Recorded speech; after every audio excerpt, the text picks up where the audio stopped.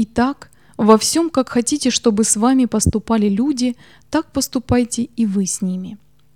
Уверяя нас в любви Божией, Иисус делает нашей обязанностью любовь друг к другу, подводя таким образом взаимные отношения в человеческом обществе под одно всеобщее правило.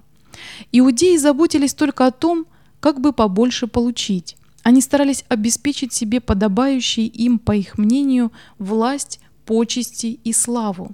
Христос же учит нас, чтобы мы не заботились о том, как бы побольше получить, но чтобы подумали о том, что мы сами можем дать.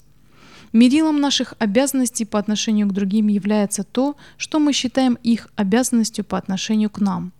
Общаясь с другими, войдите в их положение. Представьте себе их чувства, их затруднения, их разочарования, радости и горе. Встаньте с ними на одну ступень и поступайте так, как бы вы желали, чтобы с вами поступали, если бы вы были на их месте. Это верное правило определяет христианскую честность и выражает слова закона «возлюби ближнего твоего, как самого себя». Это правило было главным содержанием учения и деятельности пророков. Этот небесный принцип будет руководящим правилом для всех, готовых жить в святом общении с Богом. Это золотое правило лежит в основе вежливости, и лучшую иллюстрацию к нему мы находим в жизни и характере Христа. Какие чудные лучи красоты и ласки распространялись вокруг нашего Спасителя в его жизни! Какая доброта, какое милосердие исходило от его личности! Тот же Дух обнаружится и в его детях. Если в них живет Христос, то они будут окружены божественной атмосферой любви. Их белые одежды чисты. Как сад Божий они будут распространять вокруг себя благоухание. Их лица будут отражать свет Христа и освещать путь усталому, спотыкающемуся путнику. Каждый, стремящийся к идеалу совершенного характера, должен проявить доброту и милосердие Христа. Влияние благодати Божией смягчает сердца, облагораживает и очищает чувства и дает особую небесную доброту. Но это золотое правило имеет еще более глубокое значение. От каждого, по милости Божией, сделавшегося его домоправителем, Господь требует, чтобы он поделился тем, что имеет, с душами, находящимися во тьме неведения, в той мере и таким же образом, как бы он желал этого, будучи на их месте. Апостол Павел говорит: «Я должен и еленам, и варварам, мудрецам и невеждам». Получив Божию любовь, а также дары Его благодати, вы должны разделить эти преимущества с другими людьми, окутанными тьмой неведения. Точно так же обстоит дело и с благами и благословениями жизни. Обладая большим, мы становимся должниками тем, которые имеют меньше. Если мы имеем состояние или пользуемся всеми удобствами настоящей жизни, то нашей священной обязанностью является забота о больных, вдовах и сиротах. Мы обязаны заботиться о них так, как сами желали бы, чтобы они заботились о нас, если бы наши роли переменились. Это золотое правило учит нас той истине, которая уже раз упоминалась в Нагорной проповеди: «Какою мерою мерите, такую и вам будут мерить». То, что мы делаем другому, будь это добро или зло, всегда возвратится к нам в виде благословения или проклятия. Ибо мы получаем то, что даем. Благословения, оказываемые другим, часто возвращаются обратно в той же форме.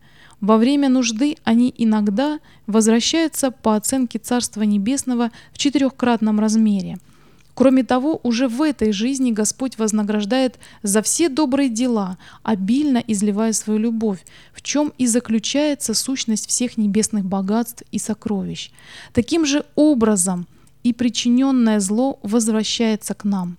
Каждый, легкомысленно порицавший и осуждавший другого, пройдет той же дорогой, которой он вел других, и почувствует то, что испытали другие, лишенные его сочувствия и любви. Это есть требование любви Божией. Господь желает, чтобы мы сознали свое жестокосердие и открыли свое сердце Иисусу. Тогда зло заменится добром, и кажущееся проклятие будет благословением. Это золотое правило лежит в основании истинного христианства.